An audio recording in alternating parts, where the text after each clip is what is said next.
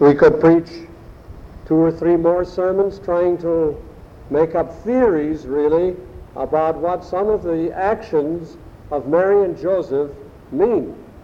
But there are some very clear lessons in the gospel here, and I'd like to take 3 of them. And they all begin with the letter W. The 12-year-old Jesus teaches us in this gospel lesson today that we have to make an effort when we worship our Lord. Secondly, we have to make an effort in order to acquire the wisdom that God wants us to have in our lives. And finally, we have to exert an effort in order to proclaim the witness to our Lord and Savior that He expects us to make. Worship, wisdom, and witness makes it easier to understand.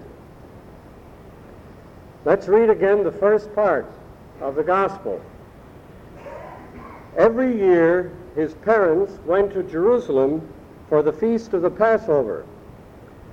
When he was 12 years old, they went up to the feast according to the custom, or as it says in some translations, according to their custom.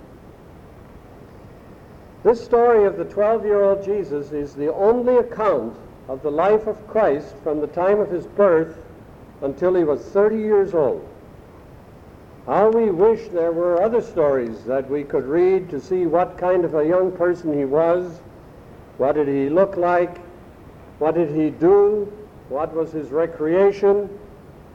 But this story is here, obviously, because God wants us to get some truths out of it. There are indeed other stories. They're called apocryphal stories, called the infancy of Jesus, that you'll find in some Bibles. And in one of these books of the infancy of Jesus, it says when Jesus would play with his companions, they would make birds and animals out of mud, but then the ones that Jesus made were unusual because they started flying away, showing everyone around that he is indeed a different kind of person. Now we know that's obviously false, because later when Jesus was at the wedding of Cana, it says this was the first time he did a miracle. So those may be cute stories, but they're not for our instruction. Let's look instead at what it says in this first verse. Every year his parents went to Jerusalem for Passover. The reason they did that is rooted in the law of Moses. The Old Testament says that every male Jew was required to go to Jerusalem 3 times a year for 3 different festivals. One of them the Passover. Well, when the Jews were carried into captivity in Babylon, this was obviously impossible, and they had to conduct their worship in a foreign land as best they could. But when they came back to Palestine, the Jews decided that they should at least carry out part of this command, and so every male Jew tried to get up to Jerusalem once a year for the Passover. It says up to Jerusalem, even though it was to the south, because Jerusalem, both physically and spiritually, was a high place. It was built on hills, and it was spiritually the holy city. So Joseph decided to do the same thing, not just this one time when Jesus was 12, but it says as was their custom to do. And even more so, even more impressive, was the fact that Mary went, because women were not required to go up to Jerusalem to worship during these festivals. But they set an example for their young son. They walked 70 miles to church. They took him. They didn't send him while watching TV. They took him, and not only took him for a 1-hour church service, they stayed for 7 days. Now, many of the other people stayed 2 days, we read, and then went back just to say they have been there, to put in their appearance. But 7 full days. Now, obviously, the habit of going to Jerusalem for worship was part of the upbringing of Jesus, which later in his ministry became such an important part of his life. The going to Jerusalem, the worshiping in the synagogue, was a part of Jesus' life, which he as a human being is trying to instruct us to emulate. Salvation is free. The beginning and end of our salvation are free, but the part in between takes an effort. Luther used to say, "Ein Christ ist immer im Werden." That means in English, a Christian is always becoming a Christian. God makes us a Christian, but that means we've got to work at it. It's more work being a Christian than not being one, because you have to respond to God's love with the things that the Word of God tells us he expects us to do. And worship is one of them. It's not entertainment. Electronic worship is based on entertainment. We flip from channel to channel to see which one intrigues us. It is not as though God is up in front of the church trying to figure out what will amuse us so we'll come back next Sunday. Worship is what we do. God has done his thing. Now we do ours while God watches. And Jesus taught us to make an effort. And what an effort he made. God himself made an effort to go to church. And secondly, it says in the middle of today's gospel that he stayed for 3 days after the church service was over. After 3 days, they found him in the temple courts, sitting among the teachers, listening to them and asking them questions. As a teacher, I find this mind-boggling. I've never had a student stay after class for 3 hours. Here is a student staying for 3 days. I couldn't even answer questions for 3 days. Not even on Halley's Comet. What were they talking about? Well, if only I had a tape recorder there. What were they talking about? The Giants game? I doubt it. At 12 years old, Jesus, if you know the law of Moses, had arrived at another important part of his life. At age 12, a Jewish boy becomes of age when it comes to learning the Bible. At age 12, he is responsible for learning the law of Moses. And when we see Jesus in the wilderness later answering the devil, we begin to see the payoff. He didn't have a Bible with him. He memorized it. He knew how to answer the devil from scriptures, which was the only thing that counted to the evil one. I remember in the 8th grade, there was a huge picture on the wall of Jesus in the temple. And as I think back, I find that there was something not quite right about that painting, even though it became ingrained in my mind, aside from the fact that all these pictures in our church history and Bibles and on the walls showed nice German little pictures of Jesus and German shepherds and German wise men and even German-looking teachers in the temple. It took me a while later to find out that that was not really the case. But what it also showed that I find incorrect is that Jesus had his hands out and all these people were sitting around and he was teaching them. It doesn't say a word here that Jesus was teaching the people. It says he was sitting and listening and asking questions. Jesus was learning. Now, Jesus didn't have to learn a thing. Obviously, it's in here to show us that that's what he wants us to do. Jesus at 12 years there was not acting like some smart aleck telling the teachers, now let me tell you what the facts are. He was learning from the teachers when his parents walked in. What a PTA meeting. That is, to my knowledge, the only description of a Christian education PTA meeting in the whole Bible. Mary and Joseph learned at that instant that it was important, more important than anything else, for children to learn the Word of God. Now, the asking of questions and the responses that Jesus gave, it says that the teachers were amazed at his responses. I don't think because he had some revelation from on high that he shared with them. I think he amazed them because his parents had told him so many things before age 12 that he was different from all the other boys, and they were amazed at his Christian home. But the asking of questions and the answering of questions is the supreme way of teaching. Jesus has always been called, even by his detractors, the master teacher. Rabbi means teacher. And even those who hated him did not detract from his ability to teach. In fact, many of them hated him because he was able to teach people so effectively, and they didn't like what he was teaching them. And how did he teach?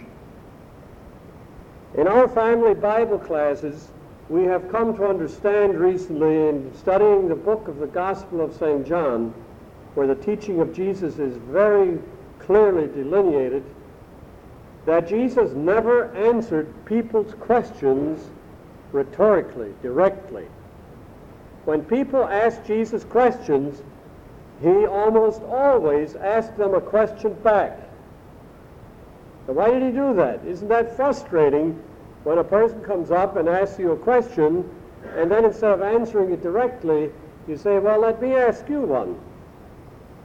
That method of teaching, which takes a lot of time and energy and wisdom, is effective because a person who has to answer a question comes to a conclusion on his own, whereas a person who only hears what I say can merely repeat what I know.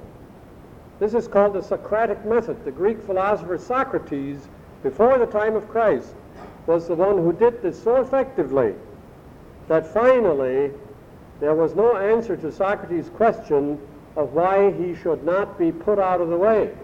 And so he was put to death because people couldn't answer his questions. Jesus always asked a question back. When they tried to trick him, they brought him a coin, or they asked him, Master, is it legal, or do you think it is possible, or should we pay taxes? It was a catch-22. If he said yes, he was a Roman. If he said no, he was a rebel. And he answered with a question. And he said, bring me a coin. You answer the question. They brought him a woman taken in adultery, and they said, let's stone her. What do you think, Jesus? And he answered them with a question. He said, who is among you without sin? And when a person reaches his own conclusions, then the truth is yours. Jesus, I feel, in this age 12 story, was showing us how to learn and how to teach. He was furthermore showing us that true wisdom is rooted in the Word of God. They were amazed at his answers. They were in the temple. They were talking about God's Word. And as it says in James 1, verse 5, if any of you lacks wisdom, what does it say to do? Go to school, ask your parents, ask somebody who's an authority. It says he should ask God, who gives generously to all without finding fault. How true that is of many people who answer your questions. They find fault with what you think. And it says it will be given to him. That doesn't mean we shouldn't pick up the information that is available to us from parents, from books, from school, from teachers. But all this information we gather is not called in the Bible wisdom. The Bible always distinguishes between knowledge and wisdom. Knowledge is information. You and I know a lot of people with lots of knowledge. But how many have wisdom? Wisdom means the integration of knowledge into a way of life, of how to change actions, and particularly, when used in the Bible, how to acquire the way of life rooted in the life of our Lord and Savior. That's true wisdom. And the person who doesn't have that wisdom will get nowhere with his or her knowledge.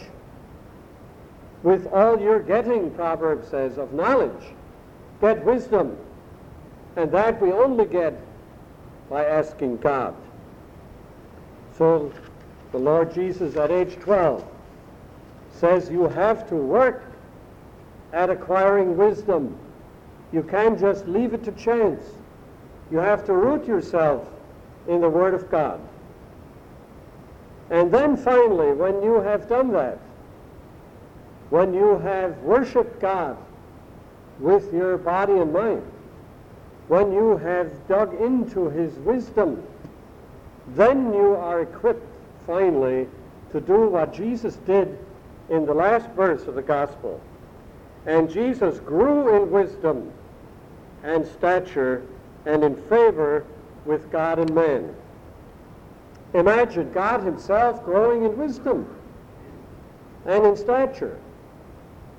You know, the thought came to me, and it's certainly not original with me, that God, for thousands of years, had been trying to talk some sense into the people on earth. And over again, they didn't get it. They strayed. They didn't do what He wanted them to do. They didn't understand, and if they understood, they didn't do it. And finally, God decided it's time, instead of talking, to show them what I'm talking about. And so at Christmas He decided to show humankind what true wisdom is in the person of His Son, Jesus Christ. Because by becoming human, Jesus could then show what a human life should be like. And in that sense, it means that He was growing in wisdom to show that this is what we should do, whether we're 8, 12, or 80.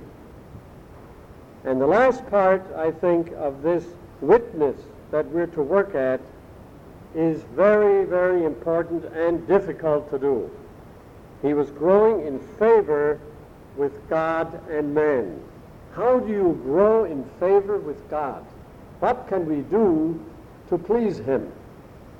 Obviously, to acquire the wisdom of His salvation. Because of our own, we cannot do anything for His favor. And how do you grow in favor with people? By being a person who is so outstanding in the peace that we have, in the wisdom that we have, that people see it and say, I want to be like that. We're not supposed to be obnoxious, even in our witness. We're not supposed to be preaching the gospel at a person in a way that will turn that person off. We're supposed to grow in stature with people so that they say, wow, what do you have that I don't have? I'd like to get it too. And we have to be ready to do that at the drop of a hat.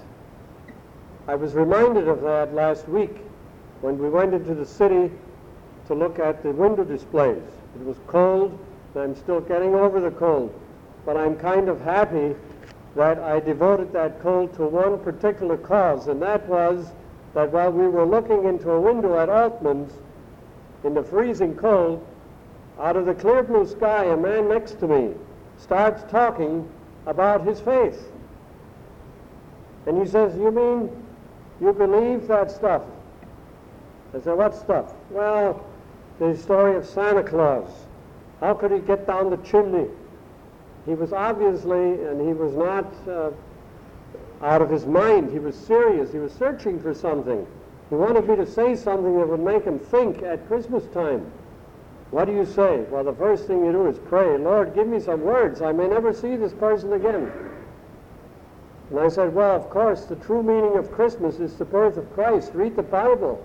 That's what the true meaning of Christmas is. Oh, no, the Bible, he said, that's just one of many myths. You want me to read the Quran too? You want me to read Lao Tse-Tung's stories and all the others too? We have to respect all those?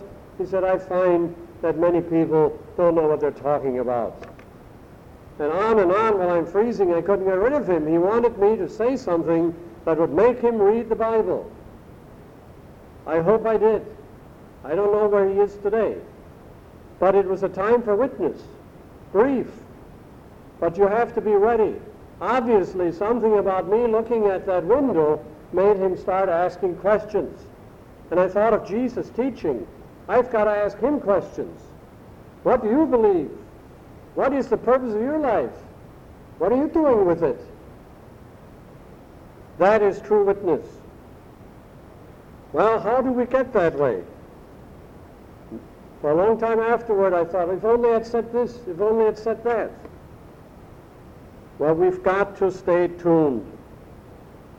They're always telling us if they're at the end of another segment of a soap opera, stay tuned.